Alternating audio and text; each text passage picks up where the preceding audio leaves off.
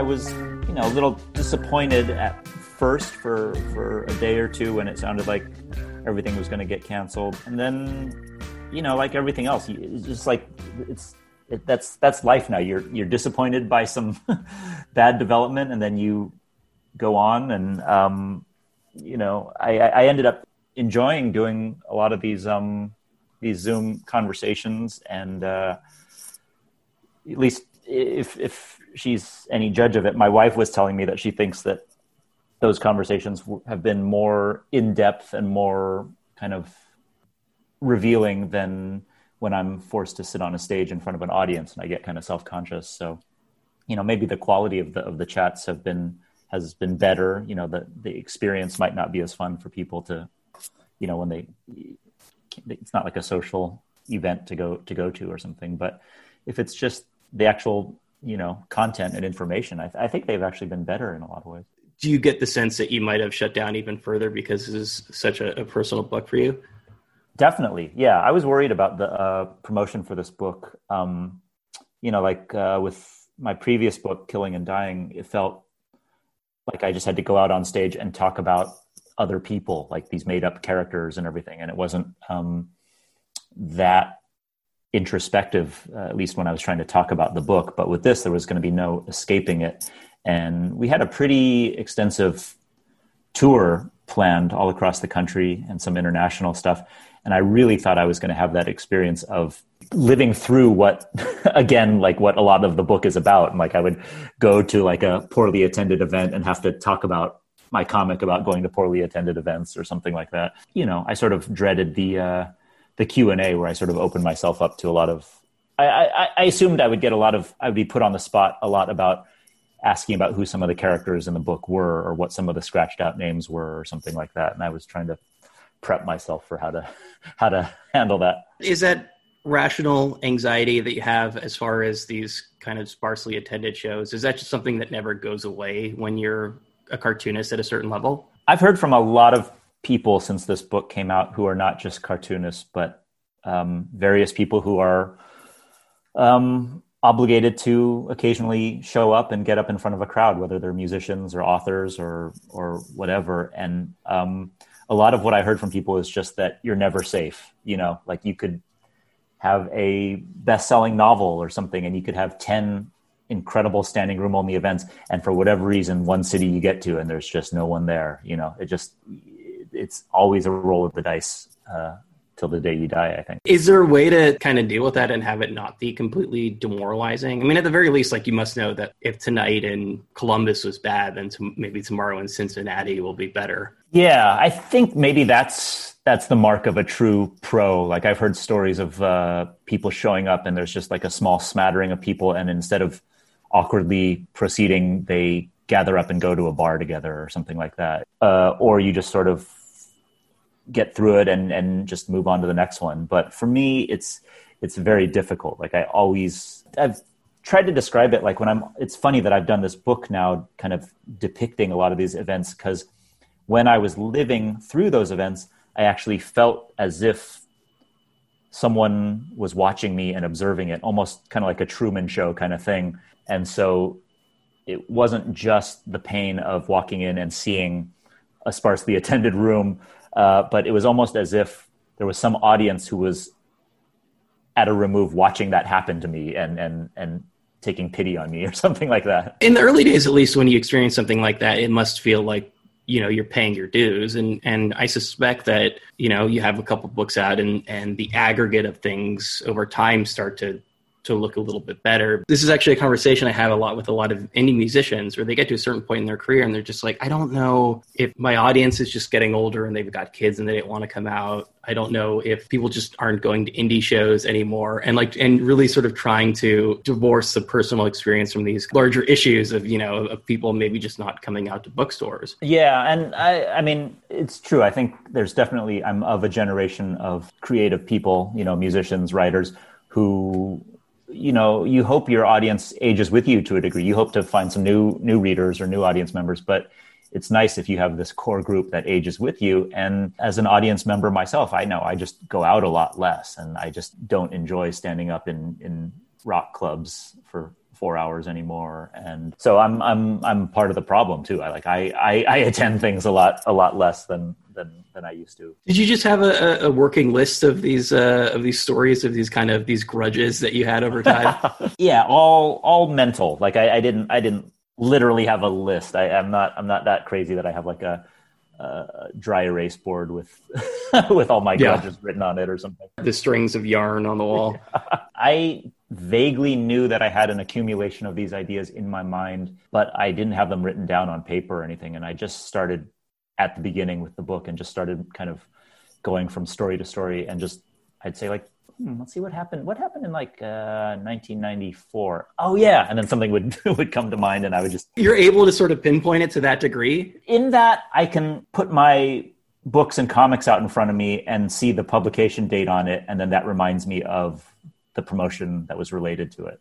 So like when I was on tour for this specific book, these are the stories that happened. Yeah, that's right. When you were going through these and again, especially in the early days when you did have the sense of kind of paying your dues, was there this notion of one day I'm going to be able to tell these stories, one day these will be fodder for a good book? It hadn't occurred to me until being a cartoonist kind of became sort of my identity to my friends and family. And then what happened was anytime something bad would happen to me, someone, often a family member or a friend, would say like, well, it's all good material. And that was like their attempt at consoling me, and usually it pissed me off. But in the back of my mind, I think I was sort of taking note. Like there's a lot of things like that where someone will give me a criticism and I'm just, seething with rage about it. But then at the same time, I'm like, well, maybe that's sort of similar to a criticism that another person gave me, and maybe they're both onto something. So I have that reaction a lot. And I think with this like, it'll be good material someday, it gave me the idea. And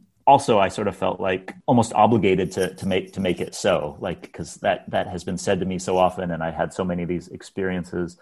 And I at a certain point, I really did feel like I think that there is a way, as corny as it sounds, to sort of turn all that pain into something a little more positive. When I look back on my life, I now think of it more in terms of this book than actually living through those experiences. The moment when your identity changed, when you really just considered yourself a cartoonist, is that something that you can pinpoint? I think at least with my family, it started way before I was publishing work. I think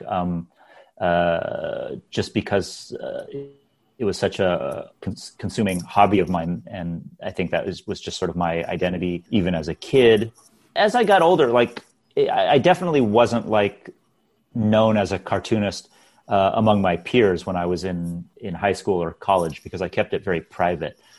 So it was sort of like I had that identity when I was young, and it was given to me by my friends and family when I was a kid. And then it sort of kind of went into hibernation, even though I was doing more work that's more connected to what I do now. But I was just a lot more private about it. And it was such a different time. I mean, probably now, if I was in high school, I would be telling everyone, oh, I'm putting out these mini comics and I'm doing comic strips for Tower Records magazine and all these things that probably would be regarded in a different light now. But in late 80s, early 90s, I just felt like, I'm not gonna tell anybody about this. I don't want to open myself up to anything more. The difference being kind of the cultural perception of comics? I think so. Just the cultural perception of comics and what it means to be like a quote unquote nerd, or what it means to be creative. I mean, it has to do with time passing, and also it's probably a little more specific to where I was. Like I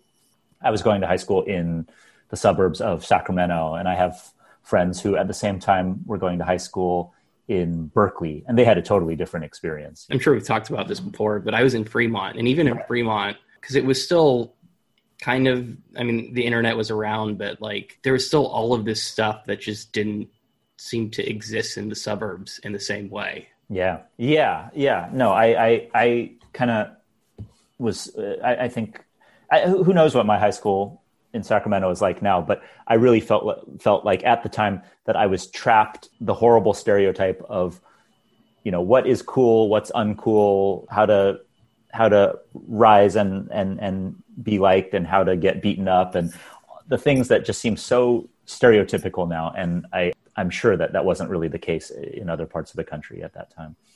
What was your sense of comics culture when you were in high school? I felt like I was one of those guys that you see on the beach with like a metal detector, kind of like looking for something underneath the sand. I didn't have like a group of friends who were into comics or were making comics. I didn't have any teachers who took me under their wing or anything like that.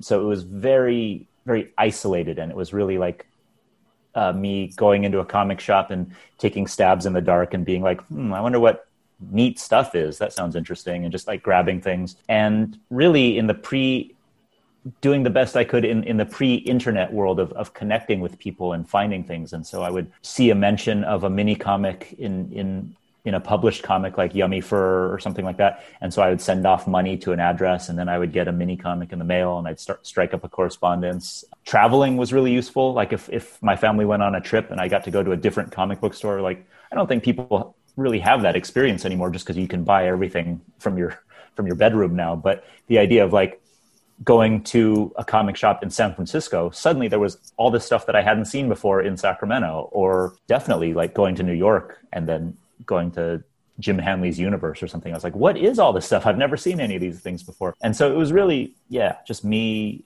kind of in the dark, bumbling around and buying a lot of crap, buying a lot of stuff that I really regretted and that I didn't even like. But that's how you find the occasional gem. I mean, you mentioned Peter Bagg and Chester Brown. So, I mean, you had these glints. You had this idea that there was a world of this stuff out there that maybe you weren't completely alone in that. Yeah. And that really opened up with the discovery of mini comics. I was constantly sending money off to someone and checking the mail to see if something was arriving. And when I started making my own mini comics, it really was kind of like a little analog kind of network. It was like kind of almost like the primitive version of social media or something like that. But I spent a lot of time corresponding and exchanging zines and things like that with, not just cartoonists, but zine people too. And I ended up meeting a lot of those people and becoming friends with them too. I'm going to paraphrase here, but I think you sort of describe in hindsight the comics, your comics at the time, as being like sad emo comics.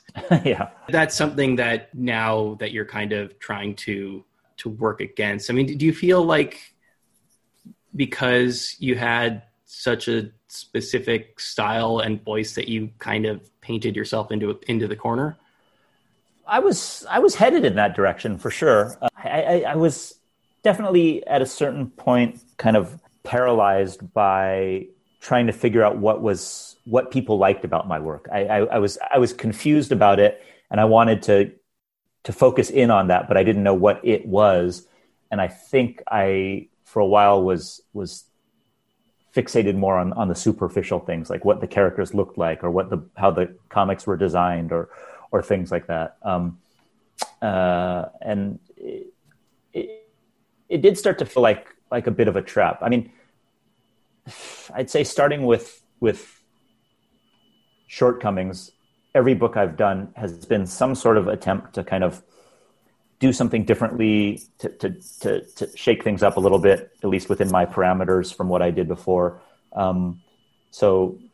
But everything I did prior to that was kind of me kind of just going in a straight line, like, okay, the stories in Sleepwalk were okay, so let me just do a few more of those and I'll package that up as Summer Blonde. And I wasn't really consciously thinking about things in terms of books, and I wasn't thinking about progression at all. I was just thinking of like, I think it was more like, it was sort of my training ground. And really I had to, maybe it was necessary. I was focused completely on trying to attain competency and just to effectively execute something, rather than to be able to take one step back and say, okay, let me look at it in terms of not just competency, but style and tone and try and evolve. We talk a lot about how we're happy that Facebook or Twitter didn't exist when we were younger, because that when we were like 13 or 15, we didn't have this venue to put all of our ideas out of the world. But you were pretty young when you were making some of these comics. I mean, you were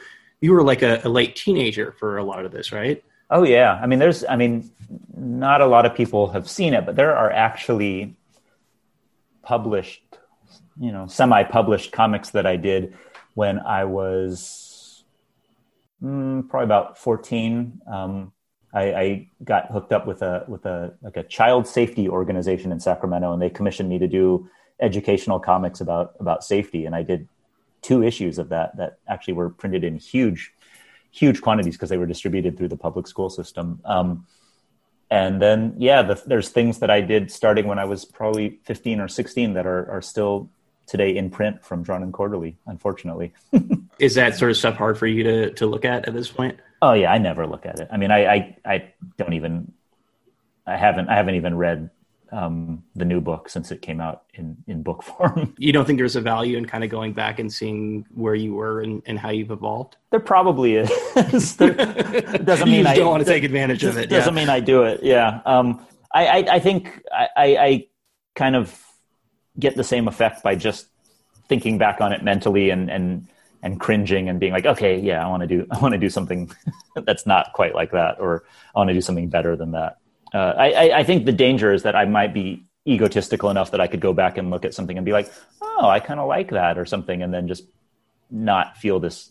I'm more compelled to progress and evolve by not looking at the work for whatever reason. Were you purposely shying away from autobio or memoir? I mean, obviously, like that's a huge on-ramp for so many cartoonists. Well, I did a little bit of it when I first started out, but it was more like an exercise. It was sort of like I read the great autobiographical stuff by people like Chester Brown and Justin Green, who was I was actually neighbors when I was a teenager. I was neighbors with Carol Tyler and Justin Green. And I read that kind of work and I thought, oh, there's no way I'm going to put myself out there like that. I'm not going to expose myself. I don't even want to investigate it on my own. I don't want to look into myself with that kind of scrutiny. And so I did they were autobiographical in that they featured me as a character, but they were so uninsightful and so unrevealing that they might as well have just been a fictional character. I think I just at some point got locked into this way of thinking of myself as a fiction writer, as a fictional comic creator. And I felt like for someone with my temperament, it was maybe the best way to actually express myself and investigate my thoughts and fears and anxieties was through fictional stories. And I think I pushed that as far as I've gone so far with the book Killing and Dying. And so when I finished that book, I was totally ready to just keep working in that vein. I was like, I've got 3 more stories just like this ready to go. And then I thought, well, no one's going to be lining up for that right now. And I don't really feel like doing that work. It just didn't appeal to me, even though it seemed like it would be easy. It didn't appeal to me. Right? What do you mean people wouldn't be excited to line up for it? I guess that's just, I just have maybe it's a paranoia, but I have this sense of my, my limited appeal, what I do. I'm not like, I think of some, you think of like certain bands who can hop from genre, like a favorite of mine is Yo La Tengo. They've done every type of music. They put an ambient record out this year. Exactly. And they can put out a folk album and a noise rock, and so they're sort of like a full service band. Like if you're a fan of theirs, each record's a surprise, and even within an album, there's different things to interest you. And then there's bands like the Ramones or something like that are kind of more monochromatic. And I just have the sense that, I haven't built a career that is like where I'm jumping from genre to genre or anything like that. And so I'm very sensitive to just within my parameters of not wearing out my welcome. Like I think it's to my benefit that I don't have a book coming out every single year. I'm not extremely prolific. So by the time a new book comes out, people have maybe regained a little bit more interest in me, and so, yeah, I Killing and Dying did well, and it was nicely reviewed. But I just had this feeling that for me and for the readers, it would feel a little bit of that feeling of more of the same, and that's something that I'm kind of afraid of offering as an artist. So you don't necessarily consider yourself as somebody who jumps from genre to genre, but you made a very concerted effort to do that here. Yeah. If the Ramones released a disco album, you weren't afraid of alienating the people who followed you for a very specific, or had a very specific idea of what you bring to the table as a cartoonist. I had that thought. I had the feeling like that Killing and Dying, I think, was the book of mine that reached the widest audience. And I think that there were people who maybe weren't necessarily comics readers who read a review and picked it up and sort of judged it in terms of contemporary short fiction that they read in prose form or something like that. And I had this sense that not all of them would follow me with this book, and that this might be kind of a niche book for comics fans or other cartoonists or something like that. That was fine to me. Like the decisions I make are not necessarily about what's going to get me the biggest audience or what's going to bring in the biggest sales, but more just in terms of what will keep me engaged and what will be interesting to someone who might be like a long-term fan who's following me from book to book. Do you feel like you are less hung up on those notions of success and mainstream appeal than you would have been, 10, 15 years ago? Definitely. Yeah. I was, when I was doing the early issues of Optic Nerve, I was working completely in response to the industry that I was mired in. Like I was really thinking of my competition as like Image Comics and things like that. You were competing against Spawn with Optic Nerve. Yeah. Like literally because there was no differentiation. I mean, like I would be placed alphabetically between, whatever those titles were on the rack. And I just had to sort of like hope that someone would choose mine over the others. And also I really had, it's kind of embarrassing to talk about, but I was very ambitious and I really had dreams of having a different kind of audience. And, to me, it was like a great fantasy to like have my work published in book form and actually maybe do a signing in a bookstore instead of a comic book store, to say nothing of, working for the New Yorker or something like that. Why is that embarrassing? Well, because I don't know if it's embarrassing, but, it's the storyline of my career is more palatable to people if it's like, and then this thing dropped in his lap, and then this strange turn of events happened, and someone asked him to do this, as opposed to me like hungrily like clawing my way up and like trying to get things. You don't want to look back in your career and think of it as a series of lucky breaks. I mean, you do want to think that you worked towards a goal and you earned it. Yeah, it's I don't know. It's hard for my personality. It's like, I'm very hypocritical in that way that I can be very judgmental if I see a cartoonist who I think is like very concerned with their career and self-promotion and they're trying to really climb in various ways. And then at the same time, I look at my career and I can point to all the times that I did just that, but maybe just with a veneer of humility or something like that. And you're literally just released a book that's like about, to some degree, about those things. It's to some degree sort of like about the hustle and about really just every kind of embarrassing moment along the way. Yeah, I was forcing myself to kind of look at myself in a way that wasn't flattering to me, that wasn't comfortable. My main criteria in picking the material for this book, first of all, was it funny? At least the first section of the book is it funny, and will it relate? Will people understand it? But also in concert with that, I was really forcing myself to go into areas that by my standards were uncomfortable. Again, this is not Justin Green material. This is not Chester Brown material, but in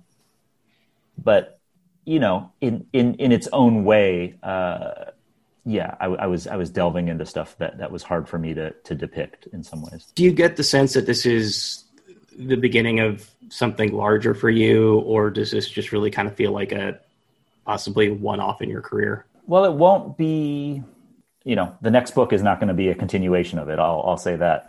But I really enjoyed making this book probably more than any any book I've made since I was a teenager. I don't know how I'll judge the relative worth of the result down the line, but just in terms of the process of creating it, this was an experience that I actually enjoyed and I didn't feel tortured by.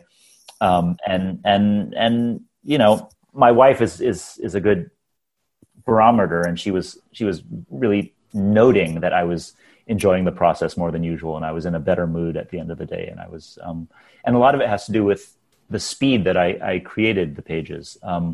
It can be very, very mentally and emotionally taxing to work in the mode that I have in the past, where it takes me like a week to complete a page. It just feels like, you know, your real life around you is moving at a breakneck pace, and you're just barely inching along at the drawing board. And with this book, because I allowed myself to loosen up and work in a different style, I was at my best point getting a page a day done, which felt great to me. I get the sense, though, that you were almost maybe preemptively apologetic for the fact that it looked a little bit looser. I mean, just the packaging, the fact that it, you know, it looks like a notebook is kind of a not so subtle wink to the audience to tell them, yeah, this is maybe going to be a little bit looser and a little bit more sketchy 100%. Than what I usually do. Absolutely. You hit the nail on the head. And that's why I fought so hard for that extremely difficult and expensive production on it, because like you said, I didn't want a single person to flip open the book and go, oh my God, you know, what happened to Adrian? What happened? Yeah. He's losing it. Yeah. This isn't the guy who does New Yorker covers. You don't want people to think you're phoning it in.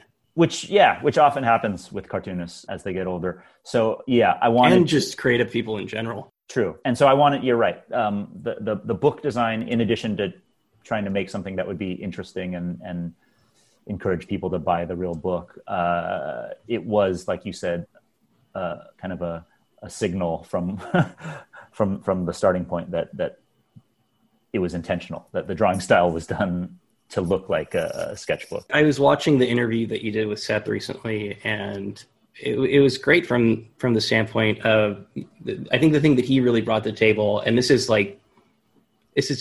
as clear in his work as anyone else's, that maybe he was somebody who had sort of set up his art based on I don't know if arbitrary is the right way to describe it, but a very sort of stringent set of rules. And it wasn't until later in his career that he was really able to kind of to loosen up. Mm-hmm. Do you feel that way about your own work, that maybe, you know, because you came up at a certain time and because you had a certain set of tools at your disposal, that maybe you were setting kind of almost arbitrary parameters for yourself? Yeah, I felt very limited and sort of hemmed in by what I thought were the rules and the proper tools and the proper way of doing everything. And to me, letting go of that and almost intentionally breaking those rules has been kind of a transformative experience for me in recent years. Mainly, I would say it started happening with Killing and Dying, and definitely with this book. And yeah, I definitely recommend it for cartoonists who are trying to do what I do and have like a long running career where you go through phases and do different types of books and things like that. But to just really break out of that prison of the proper tools, the proper method, the proper paper, all that stuff. It's clear how that manifests itself in this book, but I think it's harder. Granted, I haven't read it in a couple of years, but it's hardest to sort of see that in Killing and Dying. Can you point to what the change was for that book? Yeah, a lot of that book was drawn, I think, because a lot of it is in color, and I colored it in the same way that I often color my illustrations. It seemed more consistent. But you know, prior to that book, everything I did, I would pencil it out on expensive Bristol board, and then I would ink it with a fancy brush and these kind of nibs that you have to dip in ink, and some drafting pens. And then with Killing and Dying, I really, as much as possible, put those tools in a drawer and went to the local stationery store and grabbed things and tried to work with them. And so like the story that's called Go Owls was done with felt tip markers, which, always seemed like a no-no. But I was happy with the way it came out. And then the story that I think got the strongest response in the whole book, which is the title story. The whole thing is drawn with just a mechanical pencil. There's no ink in it at all, except for the lettering. But all the artwork is just each panel was drawn on a sheet of typing paper with just a regular number 2 mechanical pencil, and that's it. This is probably the case with a lot of different creative pursuits, but I've definitely noticed in comics that the people who really spend the most time on a page are the ones who tend to be jealous of those cartoonists to whom things just sort of like come naturally. Yeah. Well, I was that guy for many years. I was, drawing on giant pieces of board with my fancy brush and everything, taking a week to do a page. And then I started looking at people like John Porcellino or Jeffrey Brown, even Gabrielle Bell, who wasn't quite as loose as those guys. But she has her sketchbook, though. I mean, she does some pretty quick stuff, too. Yeah, exactly. And I just was so envious. I was like, how are these guys, how do they get away with it? It's like they're cheating, and yet I enjoy reading the book. So what difference does it make? It was, but I think at the time I was feeling that at its strongest, I was like halfway through the book Shortcomings. And so I was like, oh God, I've got, 2 more years of this shit. you can't just like stop midstream. You can't just like, people will be like, wait a second, after page 50, the drawing just isn't as good. Adrian is just totally checked out from the end of this book. Yeah, that's 100% why I never have and probably never will do one of these massive 20-year graphic novel projects. I just I wouldn't be able to maintain that consistency without losing my mind. How is the process actually different for you? I mean, is it just a matter of telling yourself that I'm done with this, it's time to move on? Yeah, I mean, you sort of set the parameters and the rules of what you're doing for each specific project. And so like with the new book, I just did a bunch of sample pages leading up to actually doing the work, and I found a nice small size to work at and a cheap kind of paper that I didn't care if I ripped it up and threw it away, instead of having to do a million paste-ons and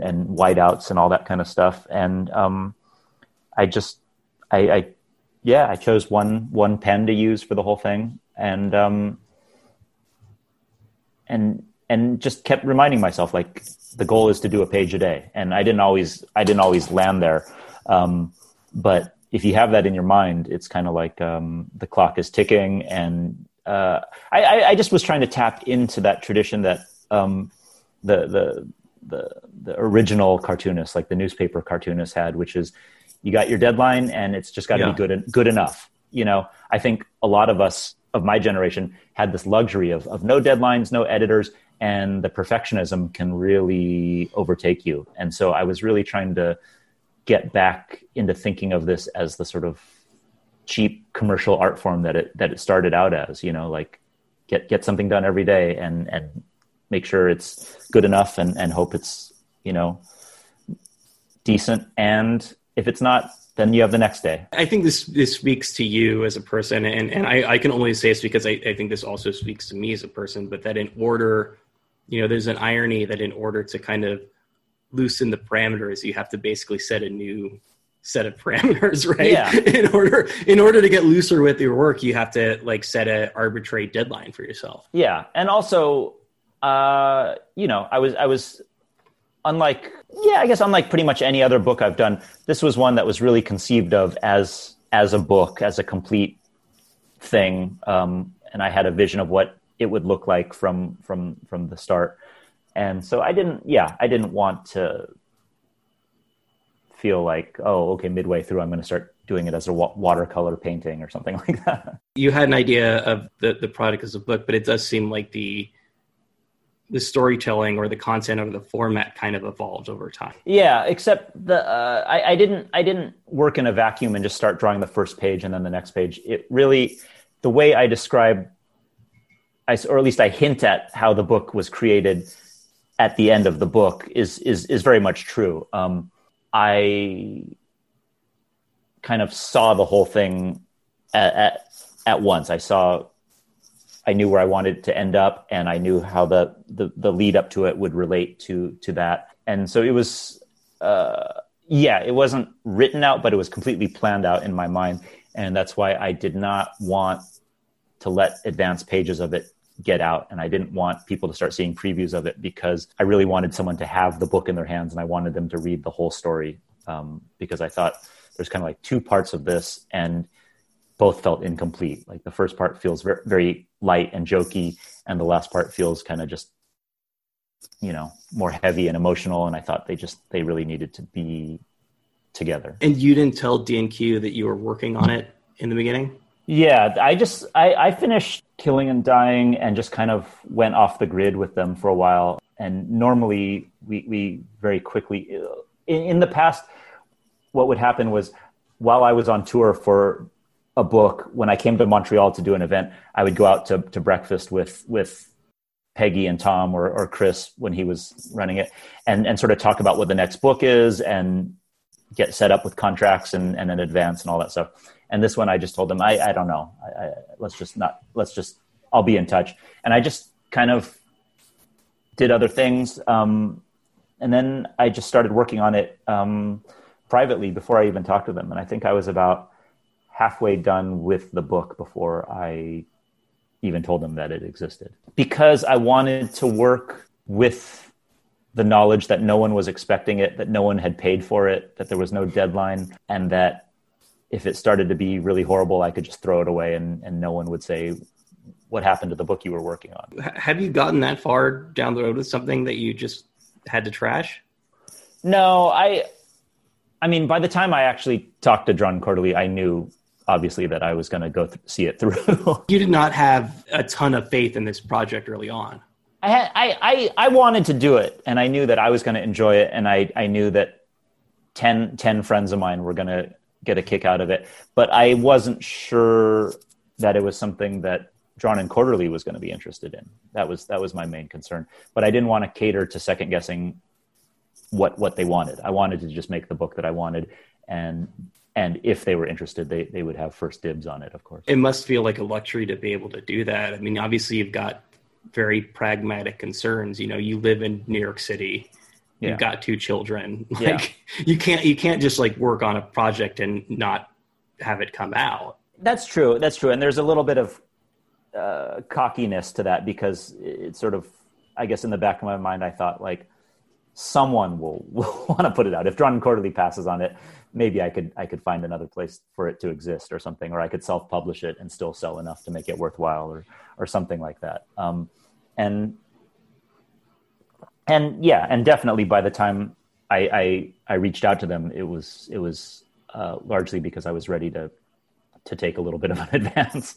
It felt experimental to some degree, but you knew you had something there. I was enjoying the process. I was happy with the way it was coming out.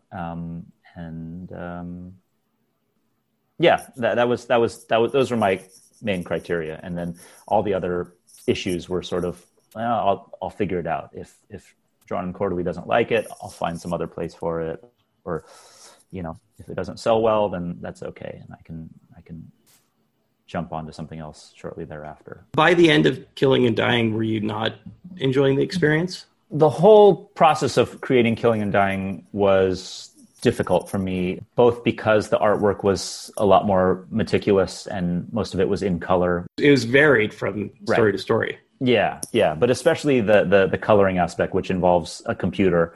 I just don't enjoy that. Like, I don't enjoy spending a whole day clicking on shapes to color a page of comics.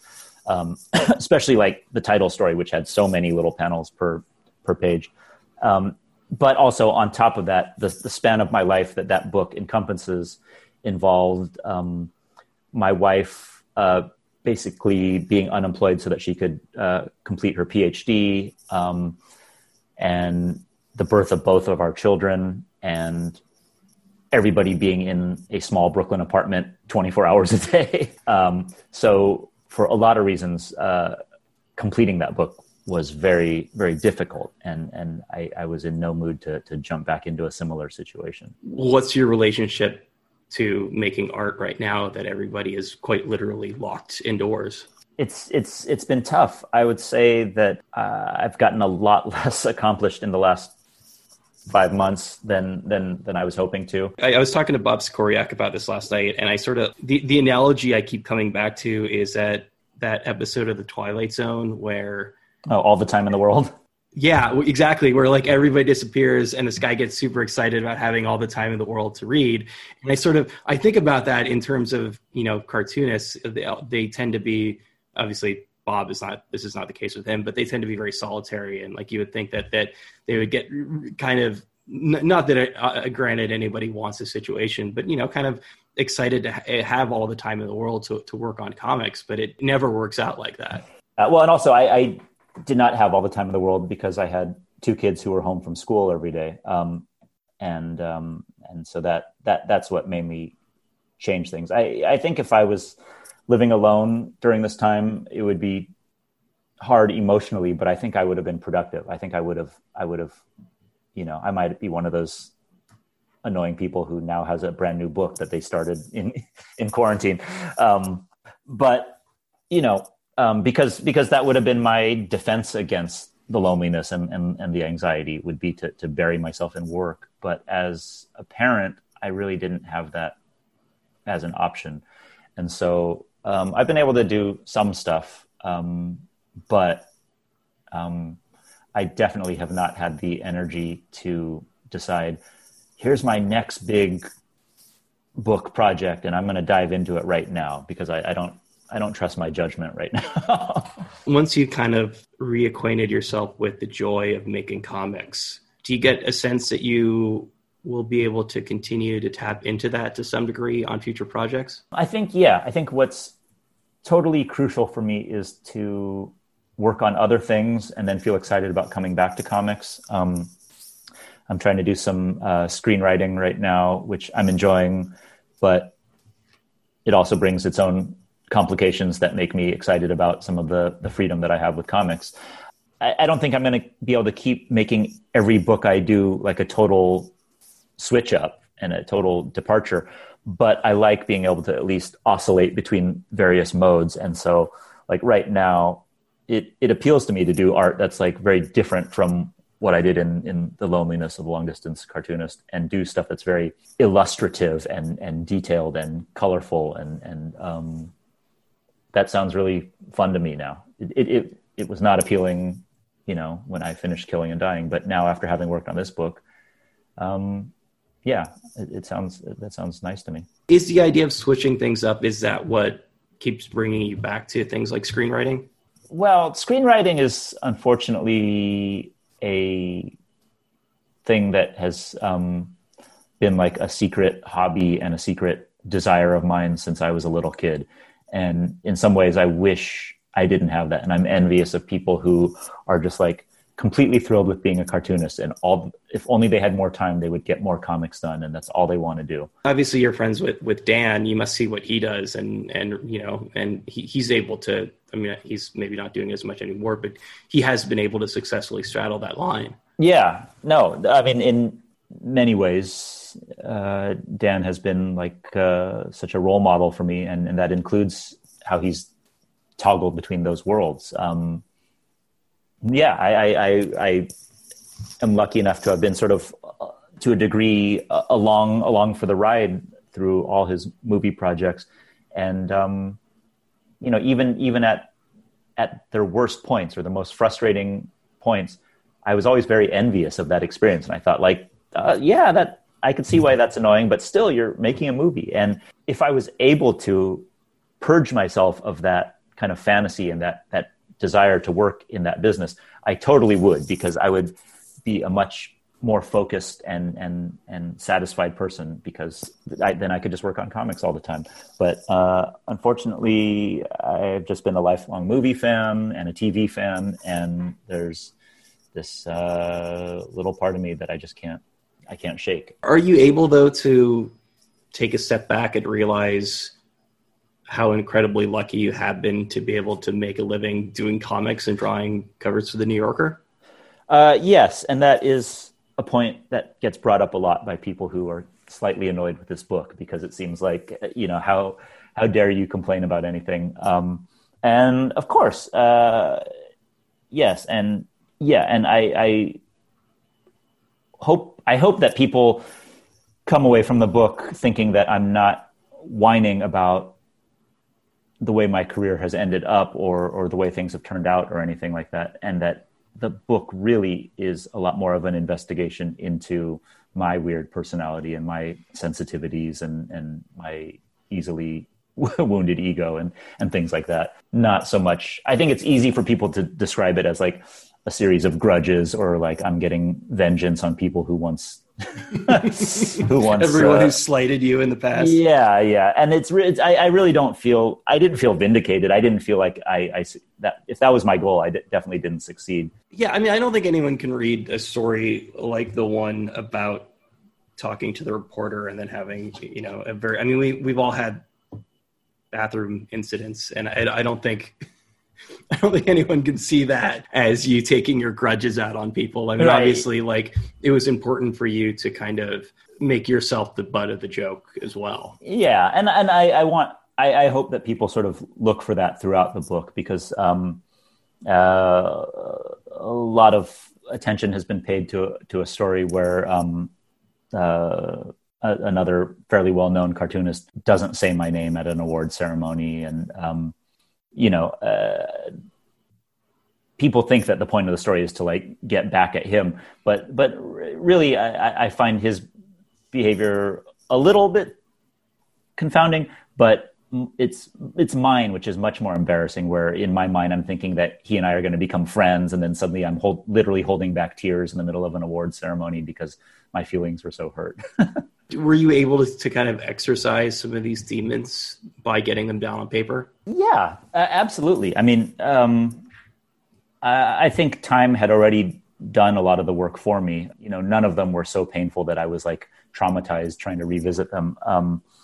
But yeah, turning them into comics has actually transformed my memories of the experience to a degree, in that now I really think back on those anecdotes in terms of the comic version of it rather than actually living through it.